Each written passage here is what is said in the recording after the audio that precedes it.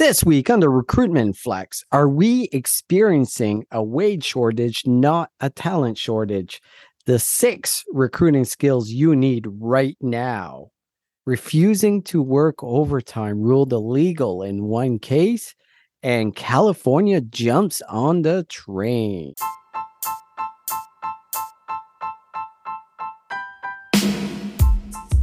Welcome to the Recruitment Flex with Serge and Shelly. I'm Serge. And I'm Shelly. And we talk all things recruitment starting right now. Welcome to another week of the Recruitment Flex. I'm Serge and joined by, I don't know what you are, Shelly, but you're special. Okay. Shelly Billinghurst. Hi, Serge. Thank you. Always a unique warm-up there for sure. We were just talking, I think deep at heart, you're a bit of a tech geek. Is that a fair statement? I don't know if I'm a tech geek. We were talking about the podcast equipment that I'm bringing to HR Tech. And how many videos have you watched about it? Oh, like 20 videos. I want to make sure I'm running that machine correctly because it's a brand new machine, right? It's a portable recorder that has everything that you need to be able to record a podcast anywhere. And honestly, we've been relying on our mics attached to our laptops. Yeah. It's time to step up our game because we're going to do a lot more face-to-face. While we're at HR Tech, we need the equipment with us because there's a lot of people we're going to be talking to. And we need state of the art because Shelly, like we're in the major leagues, right? We are. Like, I know. More of this, but I just thought minor league thing. I just thought it was so adorable how excited you got to show me the equipment and how much you've practiced on it. Make sure you've mastered it. Like, I just love it. And I have to say, I really am leaning on you to get that done. So thank you for doing that. And yes, HR Tech is going to be an opportunity I honestly have dreamed of for the last 10 years to be able to talk to tech founders, find out what's going on underneath the hood and being able to interview them and ask them questions. Yeah, I'm super excited about HR Tech. This is going to be so fun. Do you know what I found interesting? HR Tech is really geared towards companies coming in and checking out what's new, what's latest. And I can't imagine being a talent acquisition professional and coming into this hall with 2,000 vendors. I'm exaggerating, but it's a lot of vendors. Like, how overwhelming would it be? Because everyone I've talked to that is going, they're all industry folks. They're actually not talent acquisition people. Practitioners, yeah. I don't know what the split is going to be. Is it going to be 80% industry folks, 20% talent acquisition folks? I guess in the past, it was like 50-50. I don't think that's the case this year. I guess we'll see. But it will be interesting. I would actually predict the opposite. I do believe that more TA practitioners and those who are in a position to be making decisions about technology and what tools are needed to support their team and recruitment. I think we're going to see a lot more people coming who are practitioners because we need tools. We can't be relying on the same old thing. We know there's so many changes. So I'm thinking there's going to be more. But you're right. I had this vision that it's almost like throwing a piece of meat into the lion's den. And I'm sure they color code your placards so they know who should be a victim. Yes, right? Exactly. Yeah. And Shelly, by the way, I talked to a bunch of people that are going, guess where everyone is staying? At the Luxor. So we are in good company. It's funny, the CTO at the company that I work with is coming and he booked too late, couldn't get the Luxor. So he's at the Excalibur, which I guess is even worse. But I'm not going to say anything. But you're going to accuse me of being a snob. You are but, a snob. You were that's okay. A lovely snob. It was your company that rented a castle, for Christ's sake. When you were out in New Brunswick? And the castle was gorgeous, but it's Moncton, Brunswick. The pricing was a little bit different. It was really nice. I do love nice things when I don't have to pay for it. That makes a big difference for me. If I'm not paying for something, man, I'm all about the luxury. Talking about luxury. So last weekend was Labor Day weekend here in Canada and the US. I had a great weekend with the girls. And I thought of you because I went to the Pride Parade and my girls absolutely loved it. What's not to love? Like beautiful dresses, balloons, music, people dancing. throwing candy with, I know why they do it, because kids just love that shit. And so they come home with a massive bag of candy, and they've been annoying me for 3 days, being like, can I get a candy? Which is what I hate about parades, but they had a great time. Why didn't I see you there? That's your jam. I'm sorry. Right? Brooke and I went to RuPaul's Drag Race, Work the World. And part of that show, I also got VIP meet and greets with the drag queens. If you know who Naomi Smalls is, she complimented me like over and over again on my hair. And I said to Brooklyn for days, Naomi Smalls thinks my hair is great. You know that, right? Like it was such a starstruck moment. We met all the drag queens, and then we had second row from the front, center stage for the show for RuPaul's Drag Race, Work the World. So why weren't we at Pride? Because we're big Drag Race fans. But Brooke had her job. She was working. Yeah. There you go. I would have loved to have gone. I saw the picture you posted on Instagram, and they've got those piggy tails that are sticking straight up. Oh my God, that was so cute. They are pretty cute. I must agree. So I do want to comment on your hair. I agree with Naomi. Your hair looks great. Because, like, Shelly, I got to admit, the first time I met you, and this is going back 10 years, you had the ultimate Karen hair. So I'm glad that you have evolved throughout the years, and you now have a modern hairstyle. Oh, I did not have Karen hair. I did not. You did. It was on trend. My God, that was 2011. Your main profile picture until like last year was still you with that Karen hair. Like it hadn't changed. That was a picture from 2020. What are you talking about? Well, the one that you have the blazer on and everything. That's from 2020. So you had Karen hair in 2020. I'm trying not to take this personally. No, your hair looks great now. It looks you, it looks perfect. So thank you. This is my really bad way of giving you a compliment. Fail. Okay, how about we go on to some of our topics? Oh my God. I'm going to start with the first one, which I absolutely loved this article because it just reinforced that we do not have a labor shortage. We have a wage shortage. This article from the HR Reporter was a study done in February to March of 2022, labor force survey and job vacancy and wage survey from Statistics Canada. And the essence of this is there are certain industry sectors, mostly accommodation, food services industries, which represents 14% of vacant jobs in Canada right now. They are posting the job at $15.85 an hour. But this survey, loud and clear, said workers aren't willing to do that job for anything less than $18.84 an hour. Retail, which represents 10% of vacant jobs, retail is posting jobs for $17.85 an hour, but workers aren't willing to go do that work for less than $23. So, any surprises there? Serge, what did you think of this study?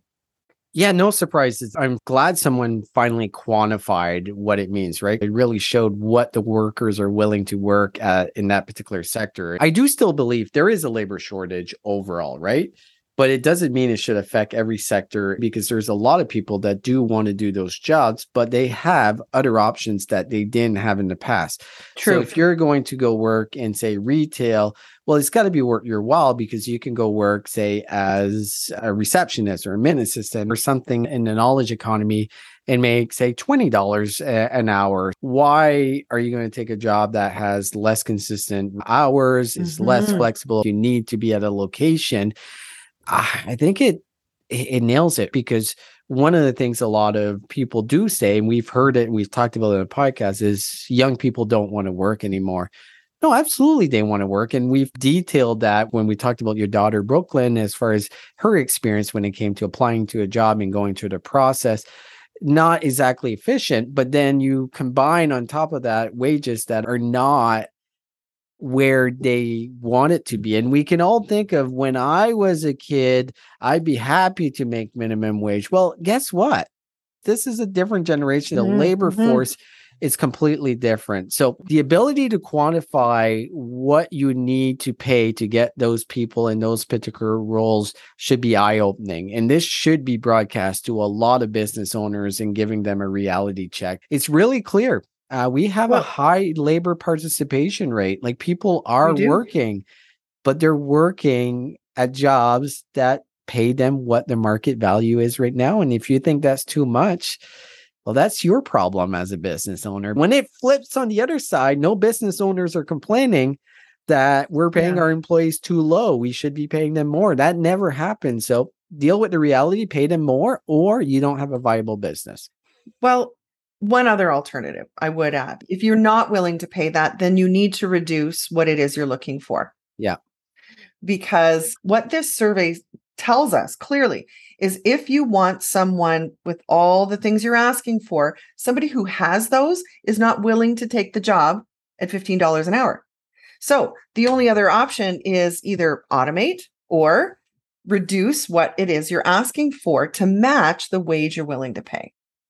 Well, 100%. But a lot of these jobs are entry level. Say you're going to go work in McDonald's.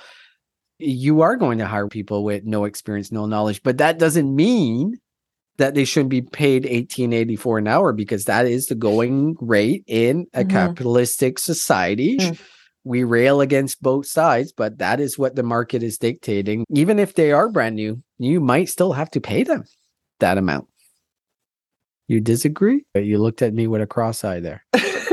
So here's the reality, Serge. If somebody posted a job and 50 people apply, you can't say, this is my top applicant for this job.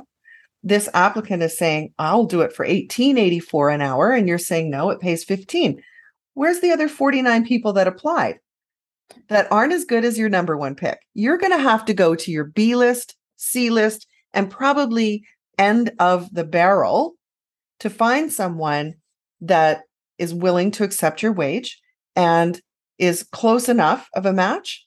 It may mean you're going to have to train more onboarding, but you can't have it both ways, is really what I take away from this article. Well, you're making an assumption that there is 50 applicants for a role at McDonald's or a retail location or whatever the case is. I doubt that you're seeing 50 people apply for a retail role right now. Okay, I'll get you some data and I'll prove you wrong. Okay, prove me wrong. Because they are getting applicants. The ones that are excluded, obviously, are foreign applicants that aren't even in the country. Even in the most competitive spaces, it's still 19 to 36 applicants. Like, it's not one or two. The one or two are companies that have this long laundry list of job requirements, and they won't disclose what the pay rate is. You know, and they're looking for a lawyer who's got merger and acquisition experience and 10 years in litigation. Well, that means there's 3 people that have those skills. Well, show me the data. I might be wrong. Sure. Everybody's got access to the insight reports. 100%. And I think this segues perfectly into the next topic. The top 6 recruiting skills that you need to be successful right now. And the first skill falls exactly into what you just said, is the ability to analyze data, how to use data. The biggest challenge across the board is the ability to influence other departments, hiring managers, the executives. If you can take data and create a story and build a business case around it to get that tool that automates a part of your job and gives you the better ATS, gives you the better process overall, the ability to use data is absolutely critical right now. I think it's probably the number one skill that recruiters should have in this new world. Any arguments on the first one? No, and I'm so glad that is number one on the list, because you need to understand what the data is telling us. Like, what exactly is the supply out there? If you're asking for all these requirements on your job requisition, let me show you. And it's not just my opinion. Let me get you the report and the data that shows that in this job family, there are 7 people in all of LinkedIn with these skills. Well, I'm not a magician here. You already preempted skill number 2, because skill number 2 is the ability to build market and talent intelligence. that builds directly off one. If you can understand data, where to get the data, how to interpret the data, the ability to go to your executives and share, okay, this is what the market is telling us. There's a lot of reputable firms that spend tons of time analyzing the labor market. That data is so critical, and no one else in the organization is really going to dig in for that. So as a recruiter, you can take that in hand and build a skill around it and really understand it. Man, you are in a really good position. Agreed. So, number 3? Well, 3 to me goes to the top. We had Katrina Collier on the show a couple of weeks ago talking about the importance of human relationships. One of the biggest things is the ability to build relationships with your hiring managers, with your colleagues, with your candidates is going to be, in my opinion, the number one skill that we should all have, because we talked about automation, we talk about AI, we talk about all these tools, but the human factor is never going to go away, and it can be the differentiator for you as a recruiter as well. Being really good at building relationships, especially internal, because that's where we sometimes fail. We don't build the relationships where our hiring managers, we think our hiring managers are a little bit of a pain in the ass because they want this and this, but we don't look at it from where they're coming. They're not experts. They might think they're experts, but we're not building a relationship to help them see what the true picture is. Number 4, understanding and embracing technology. We talked about the difference between a recruiter, talent acquisition professional. A talent acquisition professional can tell you which are the best ATS, why they're the best ATS, why this particular texting technology is better than the other ones. They're doing research. They're having conversations to understand what tools can I leverage to make me better at my job. And we fail. We fail on this because I don't know how many recruiters take jobs at companies with shitty ATS, and it makes them struggle at their job. I've said this and it sounds very arrogant, but I will never lead a talent acquisition team at a company that's not leveraging good technology, because I live in that shit 90% of my day. Better be good. But it seems like we don't even consider that in a lot of cases. So what's your thought on that? The understanding and embracing technology? Well, so it's asking someone to do a job and then giving them crayons and string. I'm the same way. Come on. Like, how do you expect me to do my job? And it really does tie in with building those relationships, though. If your leadership understand that you need tools to do your job, I don't know a single company out there that would say no. Yeah. But whose job is it to help your leadership understand what tools you need? Well, that's what talent acquisition does. You need to advocate for the fact that we need decent technology. So I am not spending, or someone on my team isn't spending, say, 10 or 12 hours a week just trying to book interviews. Please.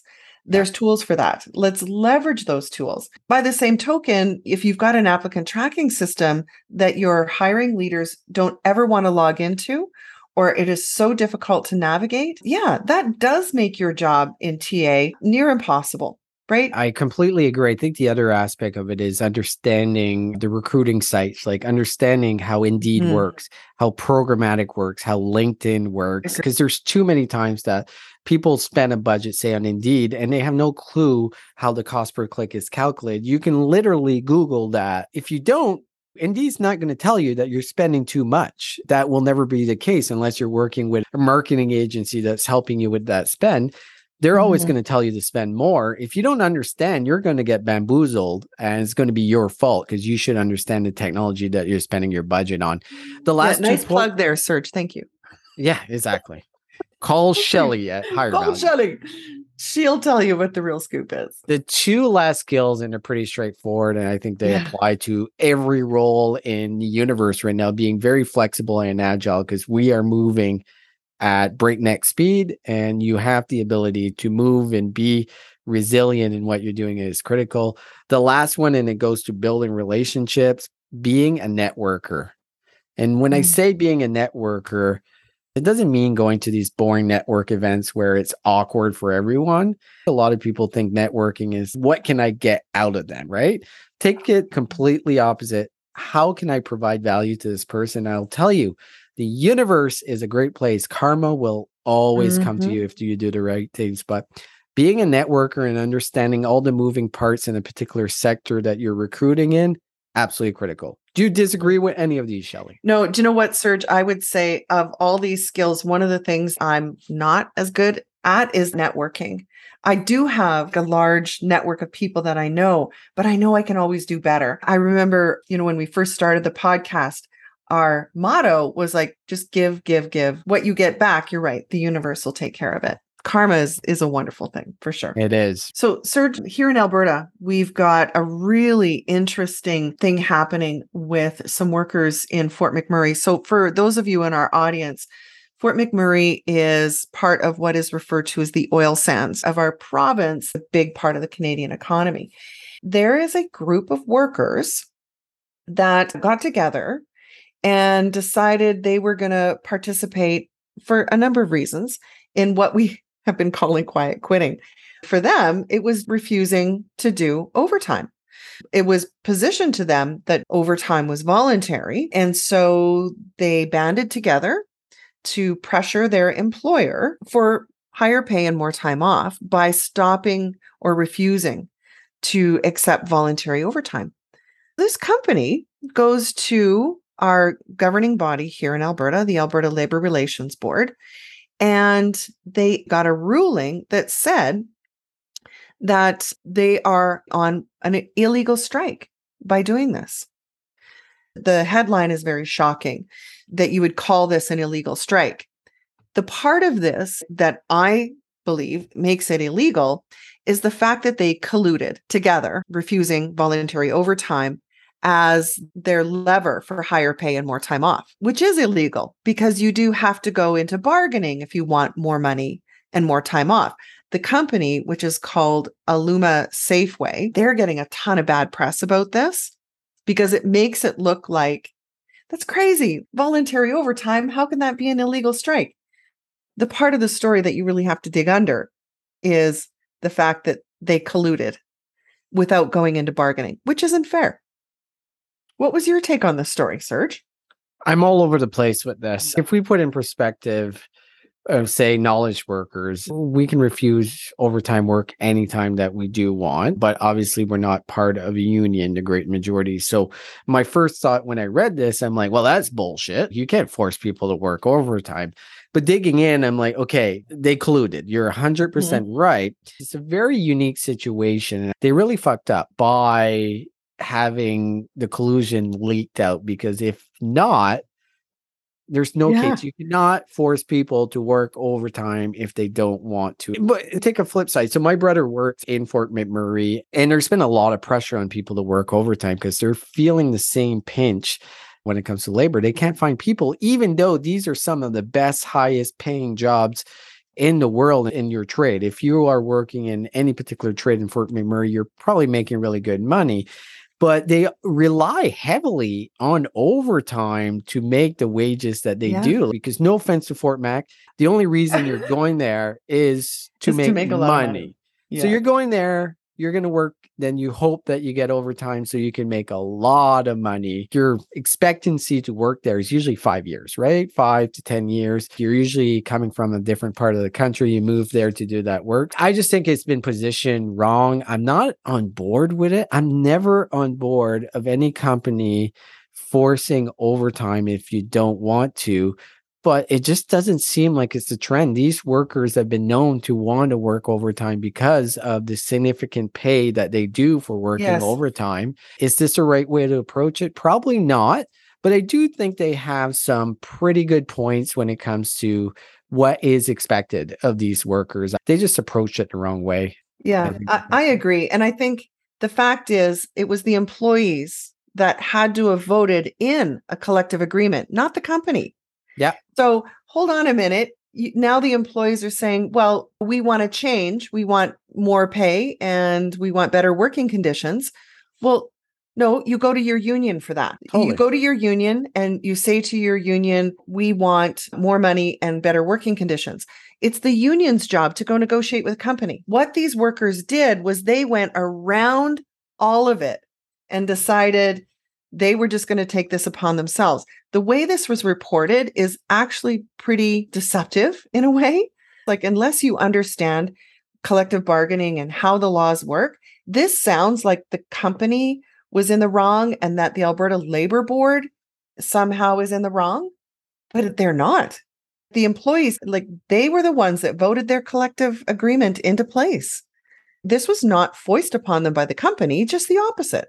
No, I agree with that. But let's put in perspective, if the economy was different and there was a lot of workers, they've gone out to the market, hire new people, and they would probably have laid off or let go these people that are refusing overtime. So their union protects them from that happening. Very good point. I do want to end this episode of Recruitment Flex with a topic that we've said many times, that the train has left the station.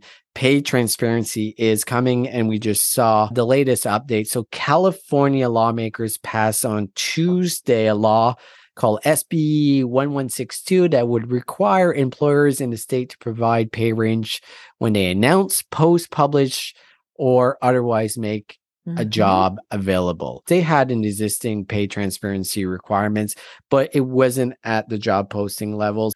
I don't want to talk too much about it, Shelley. We've talked so much about pay transparency, but it's just another example of, hey guys, it's coming. Get your shit in line. Start posting your rates because it's going to be the law. Do you want to be ahead of the curve, or do you want to wait till the train has left the station?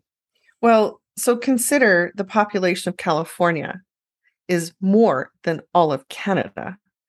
And let's layer on the population of New York City. You've got two of the biggest populations in all of the United States have said, we want pay transparency, and we're going to pass a law because employers aren't going to do it voluntarily. That's pretty powerful. It is pretty powerful. In the next couple of weeks, I want to talk about another aspect that California just launched as well, or in the process of trying to legislate, which I think is absolutely crazy. They're mandating fast food or any quick service restaurant that has 100 franchisees or more to pay a minimum wage. I think it's $22, but not the same requirements for fast food restaurants that only have, say, 40 branches. Their minimum wage can stay at $15.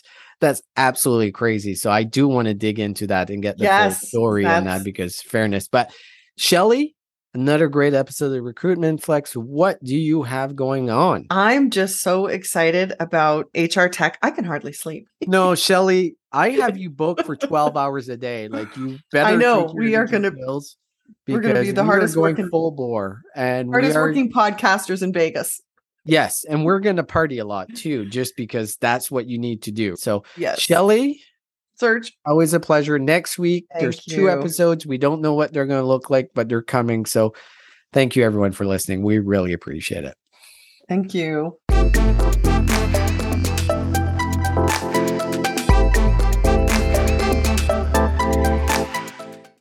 The world's best-known investor and Wall Street expert Warren Buffett once said, "Wall Street is the only place that people ride to in a Rolls-Royce to get advice from those who take the subway." Mr. Buffett's quote is remarkably accurate, but how many people would rather receive advice from him than someone simply guessing? Welcome to Buy, Hold, Sell, your single source for Wall Street knowledge and profitable guidance. Please join me, Todd Schoenberger, and fellow trader Tobin Smith, as well as host Veronica Dudo, for a podcast known to move the needle for investors. Tobin and I are seasoned Wall Street executives with deep investment experience, and we are prepared to share our advice to those who choose to listen. Download Buy, Hold, Sell today on the Evergreen Podcast Network or your favorite podcast channel.